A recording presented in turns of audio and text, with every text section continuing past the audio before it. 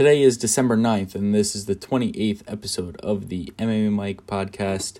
Last Saturday, December 5th, we had UFC Fight Night, Hermansson versus Vettori in the UFC Apex. Marvin Vettori picked up the unanimous decision win over Jack Hermansson, and this was very interesting. I did predict Vettori to win, and I actually predicted him to win by decision, even though I didn't know how his gas tank was going to hold up. But I thought Hermansson was tough, and we saw that. Hermansson did get dropped and continued to fight, and they, went the distance. And Vettori showed that he can fight 5 rounds and continue to push pace. He did start to look a little bit tired in the 4th round, but in that 5th round, he really turned it on to close it out. And, really looked dominant. I mean, I think he looked great in the first 3 rounds. And he wasn't afraid to grapple with Jack Hermansson, who everyone thought had the clear ground advantage over Vettori. And I think Vettori had a complete stand-up advantage, and especially that left hand, it's so clean, comes through so nice down the middle, and he kept hitting Hermansson with it, and Hermansson really didn't have too many answers, except later in the fight he knew he was down and knew he had to start brawling, and he was just swinging crazy hooks, which started to make him look a little bit better and like he was getting into the fight, but he really couldn't get too much with the ground game going. He was 2 for 7 on his takedowns, and Vettori even reversed him a few times and had a submission attempt. I thought Vettori overall just looked fantastic, and now he just beat a guy who is ranked now Vettori's ranked number 5 and Hermansson's ranked number 6, so that moved up Vettori 8 spots. And for Vettori, you're looking at, a top 5 opponent. And I think what makes most sense is the guy who he called out, which was Paulo Costa. I think what's next for the number 1 contender is Robert Whittaker. I think the belt's next for him. Paulo Costa's ranked number 2, and he just, lost. And you got Jared Cannonier at number 3, who just lost to Robert Whittaker. So, I could see Marvin Vettori facing Paulo Costa, maybe even Jared Cannonier. There's also Darren Till at number 4. So, honestly, I could see Marvin Vettori facing any of those 3 guys, Paulo Costa, Jared Cannonier, and Darren Till. And for the other 2 guys who aren't going to face Vettori, I think you could square them off. And for Jack Hermansson, he's a tough guy. He showed that he stayed in the fight the whole entire time against Vettori, even though he got dropped early in the fight. I think, he's going to be back in the mix soon. Maybe you face him up against like a Derek Brunson who's on the rise. Derek Brunson is ranked number 7, and Hermansson now got pushed down to number 6. But there's also a guy like Uriah Hall that could face Hermansson. So you got to see where the UFC plays it out, but there's a lot of great matchups you can do. And I'd say this just really shows how great Vettori is. I said he was a dark horse in this division, and he very well could be. He's the first Italian to crack the top 5 in UFC history. He's now 16-4-1, and I'm excited to see what's next for him. And overall, great fight. I mean, these guys were swinging it, hitting each other, moving around, super high pace for a middleweight bout. So that was great to see, and for 5 rounds too, which is very hard to keep up. In the co-main event in the light heavyweight division, you had Ovince St. Preux losing to Jemiah Hall. And I actually hit this one on the button too by saying round 2 KO, more like a TKO, but Jemiah Hall keeps his undefeated record. Continue to look great on the feet. Clean, crisp striking. He kind of found himself after round 1. He needed to compose himself a little bit, not get too reckless, because he was tagging St. Preux a good amount, but, started to get a little wild, I think, looking for that finish. And then once he composed himself, he did find it. And, OSP looked okay in the first round and then just started getting tagged and got TKO'd on the feet, which, to be honest with you, I think is a little embarrassing, but he couldn't move, and the ref stopped it. overall, great performance by Hill, and for St. OSP, there's not much left for him. I mean, Jemiah Hall kind of kicked OSP out of the rankings now. Hall's now going to be number 15, and OSP's not even in there. So it seems like now OSP's kind of that guy to you beat, you get into the rankings. He's a little bit of a gatekeeper, and Hill caught some attention in this fight, and we'll see what's next for him. I mean, there's a bunch of guys down here that are pretty dangerous. You got Magomed Ankalaev at 11. Ryan Spann might make a little sense. I'd probably take Hill over Ryan Spann. Jimmy Crute, which is a very dangerous fight, and I think, you could even push Jimmy Crute higher, but there's lots of fights you could do. And even Paul Craig, who's one spot above him and who looked very good in his last outing against Shogun. So in the fight before that, in the lightweight division, you had Gabriel Benitez finishing Justin James in round 1 with a knee to the chest, and it just took the wind out of James.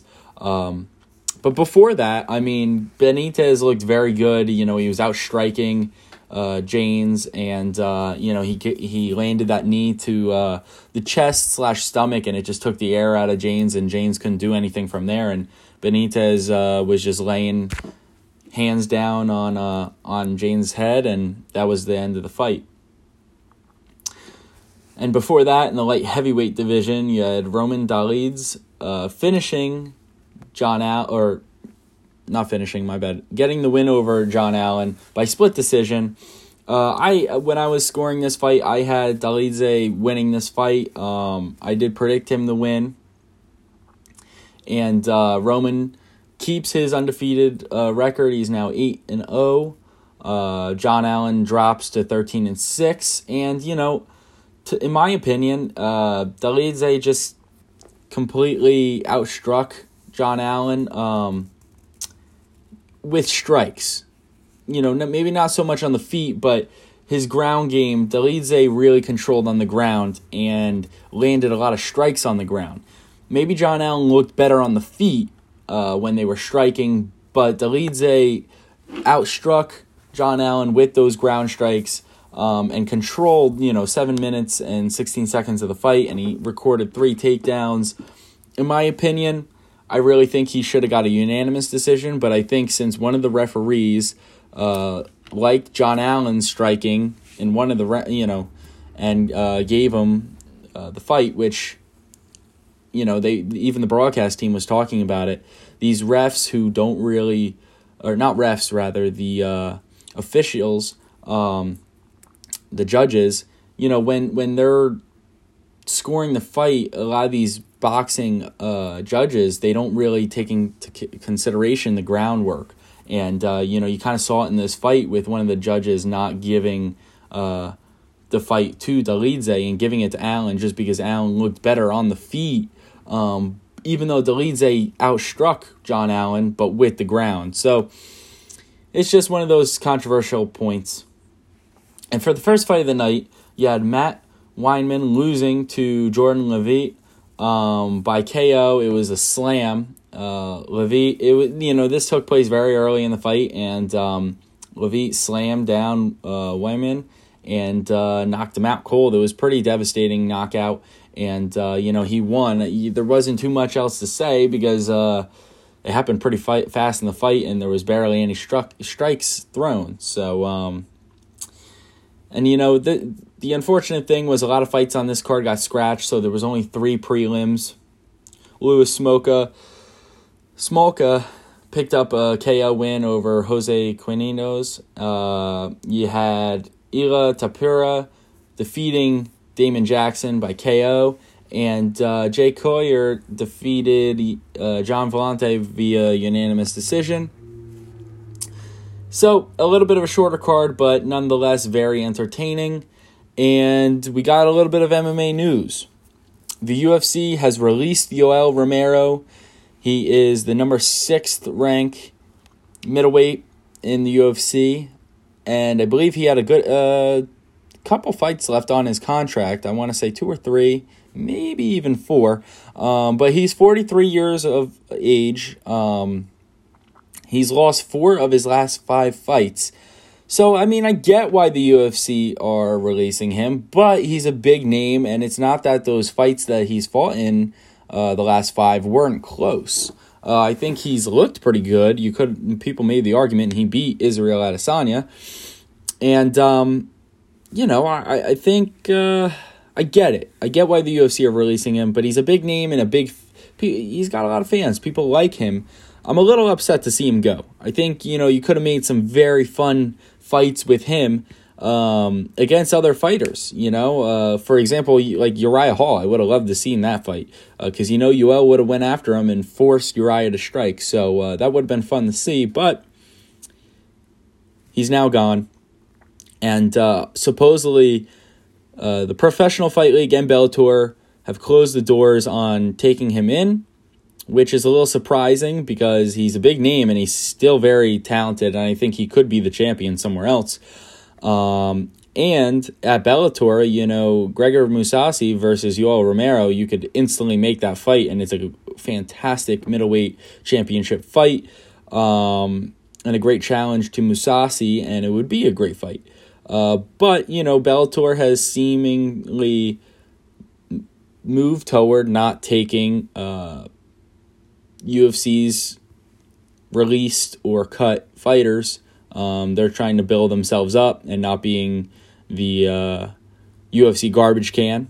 So I understand that. But, I'm surprised the PFL hasn't really wanted Yoel, and I don't know where Yoel is going to go. I mean, I know he wants to keep fighting, and I'd like to see him continue to fight, but I don't know. It's interesting.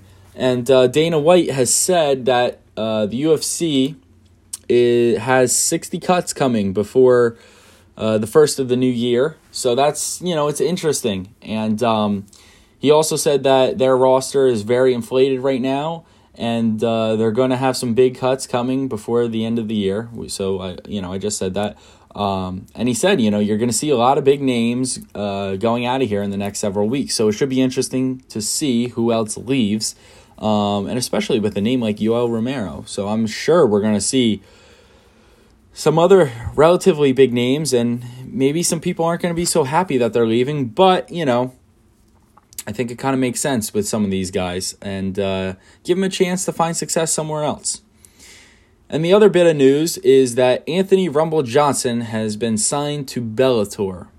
And I'm a little upset by that because I really think he is the best 205-pound fighter who is going to fight in the division. I think John Jones is 100% the best 205 fighter, and Daniel Cormier was the number 2. And I'd put Johnson right up at number 3. So I was excited to see him return to the UFC, and I think he could have become champion and done some great things. I think he would be the best fighter in that division, and I'd love to see him potentially fight Israel Adesanya, but none of that's going to happen because he is going to Bellator, and I'm a little upset that he's not going to go to the UFC, but it is what it is. And I think it won't be long before we see him become champion, if I'm being honest, and I hope he finds success over there. I think he'll end up fighting in early part of 2021. And should be fun to see. So that was episode 28. We had a great fight night, some interesting MMA news, and I will catch you guys soon. Very soon, I'm going to be talking about Floyd Mayweather versus Logan Paul. All right, guys, thank you for tuning in. Catch you guys soon.